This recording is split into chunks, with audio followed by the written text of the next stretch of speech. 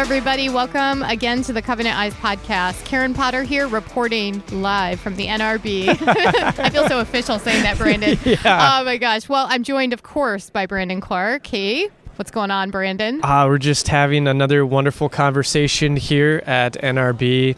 We've had a lot of great conversations, met a lot of people, and really, here's what I've come to find is that we're all kind of in our own channels, but we're all connected in a similar way. And so as we meet these people and talk with them and the different things that they're doing, it's amazing to see how much we align with their missions and how we can all walk together doing good in our various areas, but ultimately serving God. Absolutely. Yeah. And this has been just a wonderful experience for me personally, getting to meet people that I may have never met, like today's guest, David Johnston. You have an amazing book that I was privileged enough to go through briefly. I didn't get through the entire book, but The Virtuous Woman, Your Guide to True Feminism. This is a great book, and I can't wait to dive into it. So can you give our listeners just a little bit of a preview of who you are and a little bit about your background? Oh, you haven't got enough time. Oh, it's okay. Take as much time as you'd like. I was raised in a pastor's home, but I didn't become a Christian until I was 18. But I really got saved. I mean, I really got it. I got the real thing, you know what I'm saying? And then I worked on the streets. My dad was a director of Teen Challenge. Great. And so I worked the streets as the outreach person, and I did that for about 4 years. And then I went to college, seminary, and as soon as I got out of there, I back to the streets. And I built an open-air stage, and I had 24 people that traveled with me full-time, and we went to beaches, parks, army camps, tourist areas, anywhere the people already were, open up, turn the generator on, the sound system on, preach, get altar calls, did the whole thing. Oh, my gosh. And wow. then I got promoted out of where I should have been. And I became the national director for a youth, for an organization, 1,200 churches, published a monthly magazine, started putting teaching notes in the middle for 10,000 kids that studied it at their youth groups. Great. I did that for 5 years. Then I can't remember after that. I think that's when I moved to the United States of America. Oh, that's a great There's a great part. bumper sticker down here. It says, I wasn't born in the South, but I got here as fast as I could. You and me both. I want to get down here, too. And then I went to the Soviet Union. I spent 3 years wow. there. And I came back and started pastoring a church, which I've been doing for 32 years now. Wow. Amazing. Oh, my gosh. Well, that's They don't call great. me the pastor. They call me the pester. And you have a great sense of humor. I love it. And so tell us, what led you to write the book? This is an interesting topic, and it's something that, doesn't get talked about frequently. I mean, it's not something that I don't think gets talked about enough, to be honest. But what led you to creating this book? Well, of course, God made the man first, then he made the woman. Yes. So the idea is she's the new improved version. Smart man. and then the scripture says that God blessed her. Imagine that. So women are really important to God. They're created by God. That's a good start. And then they're blessed by God.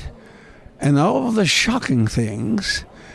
Because what do you like God unto? Job says, who's likened unto him? And then comes along in the book of Ezekiel, and God says, I am likened unto a mother mourning for her child. God likens himself to a woman. Can you imagine that mourns for her children? And that's what's going on right now. So here's womanhood. And for centuries, she became a beast of burden. She wasn't respected, esteemed, held properly by anybody, used and abused. Then along came a woman, gave birth to the Son of God and God the Son. And Mary took womanhood from where she had been and put her on a pedestal. And then for centuries, woman has been the subject of the poet's pen and the artist's brush. They have tried to capture her with paint and pigment on canvas and see her smile in the character of her countenance. Unfortunately, that has not lasted. And now men are back to, destroying women, tearing them down, using and abusing them from one after the other. And now we're in a predicament. And the destruction for womanhood right now is so bad, but I think it's going to turn around, and I'll tell you why. When you start messing with a woman's children, Mama Bear. Yes. Mama Bear, Yes. you got it. Mama Bear. Mama Bear's coming out. She's going to be in the Senate. She's going to be on the floor. She's going to be in the school board meetings, and she's going to raise Cain. What's important, though, that if she does this, and I hope and think she will, that she does it from a right perspective. And because evil cannot put out evil. Evil can only be overcome by good. So the virtuous woman is such a phenomenal woman as truly designed by God, who will be very capable of carrying on the warfare and changing this culture. So the book is about womanhood. Now, I have to tell you how much I appreciate what you all do. Covenant eyes. I assume it comes from Job chapter 31. Yes. Sure Yes, it does, yes. All right. He made a covenant with his eyes not to look, and so what you're doing is really important, because when it comes to this whole pornography thing, which is damnable to women, okay, using and abusing, the scriptural direction is really important, and your theme, covenant eyes. For example, in the New Testament, 2 Timothy 2:22 says, flee youthful lusts. You don't fight it. If you fight lust, you'll be thinking about it. And if you're thinking about it, it will control you. That's why Leviticus is really important, because it says, nothing which they have imagined to do, Genesis chapter 11, verse 6. Nothing which they have imagined to do shall be restrained from them. The power of imagination is greater than the power of will. And men get captured in their imagination, and they can't stop because of the power of imagination. So, having said that, we have to understand that evil thoughts, fornication, come out of the hearts of men. So we got to start with the heart. But just to play back for a moment, if it's okay with you, what's that got to do with the virtuous woman? And here's the answer. Here's a shock. This is a shock. Because when you read the 28 characteristics of a virtuous woman, one of them is amazing. She has strength in her loins. Oh my goodness. Yeah, I read that. I'd love you to expand on that. Yes. She's got sexual power.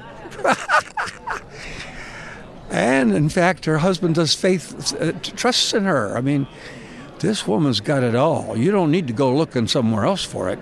She can keep you. In fact, isn't that what the scripture says? To avoid fornication, let every man have his own wife, and let every woman have her own husband.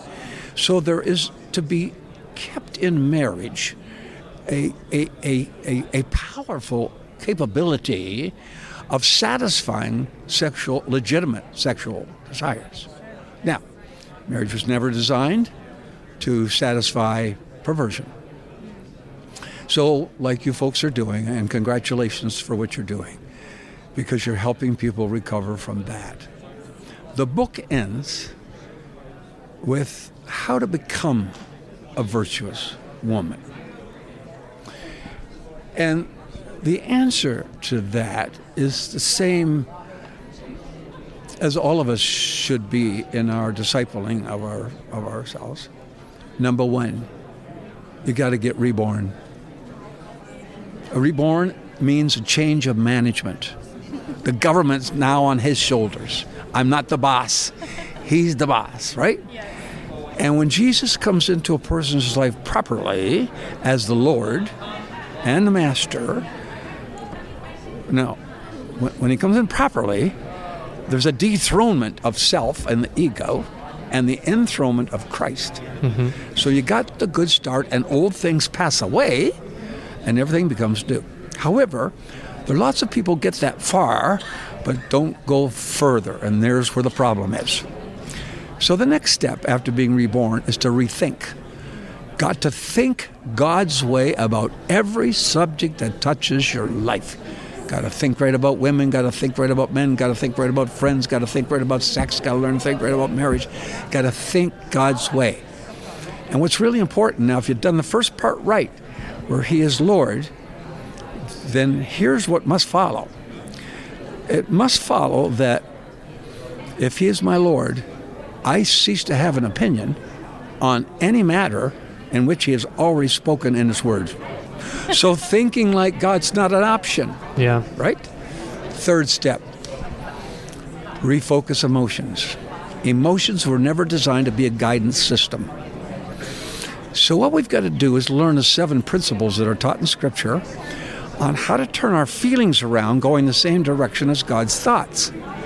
Now, it's mighty tough Christian living when God says go left and you're going that way. And we got to go God's way anyway, kicking and screaming, but we still got to do it. But how much easier if we can get our feelings turned around going the same direction, so God not only says go this way, but I feel like it. And my emotions now become the empowerment of godly thoughts. So good. So now we're getting someplace. Godly, how to become a virtuous woman, same we want to become a virtuous man, get reborn, learn to think God's way about every subject, get your feelings going the same direction as God's thoughts, and now you have the capability of replanning your life. Goals, spiritual goals, educational goals, mental goals, social goals, domestic goals, financial goals, anything. Because now you're planning based on a together person. Yeah, I just want to step in here quick. This is a beautiful conversation. One of the things that you talked about in your book was just almost, I wouldn't say a complete absence, but, there's just not a lot of virtuous women in the world right now when we look around at our culture. Scarce.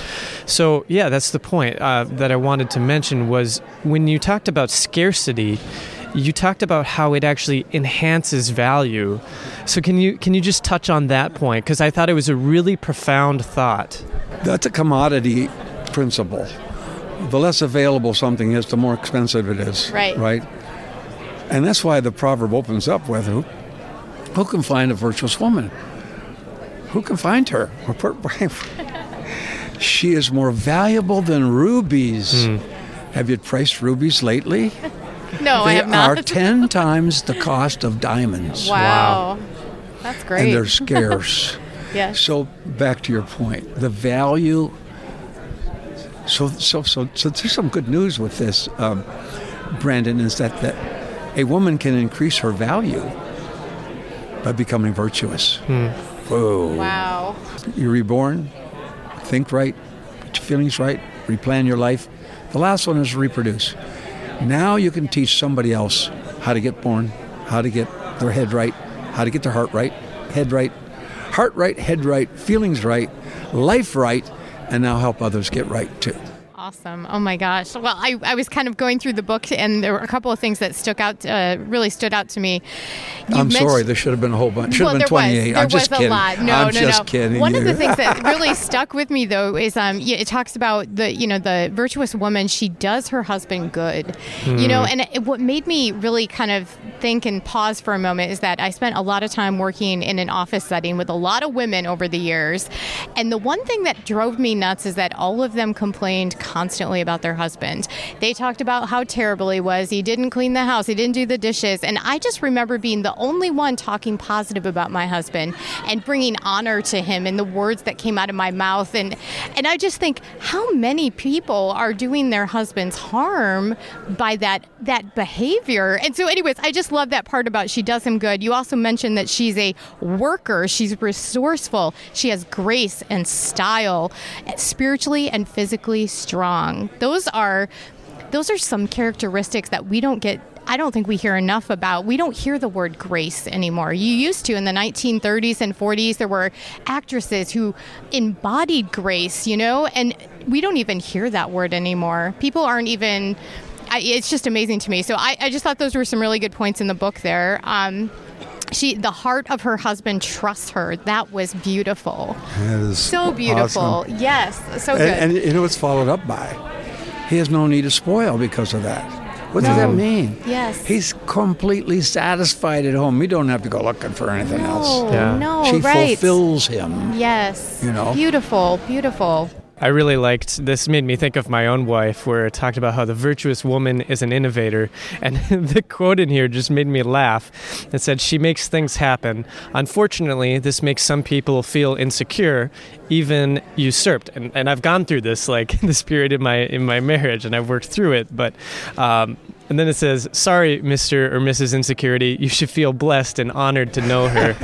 And I told my wife that, and I just gave her a big hug, and I said, you know, this is something that I have struggled with, but I see the great value in how you are able to, no matter what situation, be able to find good in someone and create a solution if there's a problem. And I think you talk about that. You talk about how women go on to the reproducing side, right? They go on to become influencers and motivators and advocates to other women, which is really important if we're going to take the culture back. And it should not be a competition between man and woman. No. They're team players. Yes. You know. Now, if a man has any biblical sense, which is questionable these days, you know, God said, it's not good for a man to be alone. You aren't bright enough by yourself, mister. There you go. There you go.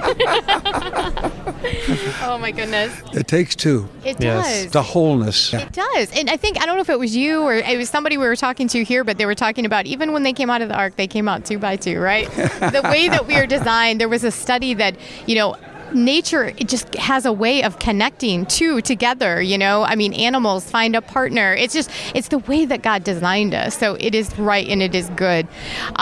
So as our listeners, you know, they can't physically see the book that we're talking about here, but if they are interested in getting a copy of this book, maybe sharing it in their women's groups or maybe passing it on to their daughters, where can they get their hands on this book? It's available, for course, on our website, which is nothingbutthetruth.org. Excellent. Nothingbutthetruth.org. We will make sure. Or you can get it on Amazon. Okay. It's available on Kindle too, I think. And you can get I think if it's not there yet, it will be available on audio, audible.com. Okay. Availability is kind of an important thing. Thank you for bringing it up. Yeah, Oh, yeah. We'll make sure to And- post those links in the show notes as well. Oh, Yeah. terrific. Now, as we come to a close, I feel qualified to ask this question as a man. Uh-oh. Let's talk about the call for men to be virtuous and to encourage that feminine genius, that true femininity in the women in their lives. There's no doubt about it that the predicament womanhood is in right now is because of the failure of men. We need men who are sound from center to circumference. Men who cannot be bought, neither by cheap tinsel or gold or anything else. They're not for sale. Men are not for sale. Men who understand what to do in the culture. And so what is that? They need to understand that a whore is a deep ditch. They need to know 2 Timothy chapter 2:22, flee youthful lust. And what I do is I try to get all young men to memorize chapter 5, 6, 7, and 9 of the book of Proverbs. Those 4 chapters equip a man to absolutely conquer sensuality. Because the Word of God in us becomes the power through us. Huh? The only way to be more spiritual is to be more scriptural. If we're not going by the Word, we're not going.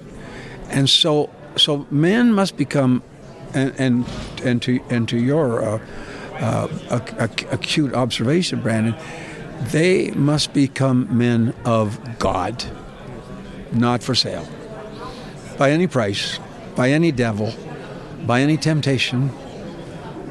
Just men of God. For here's the scripture, they that do know their God shall be strong and shall do exploits.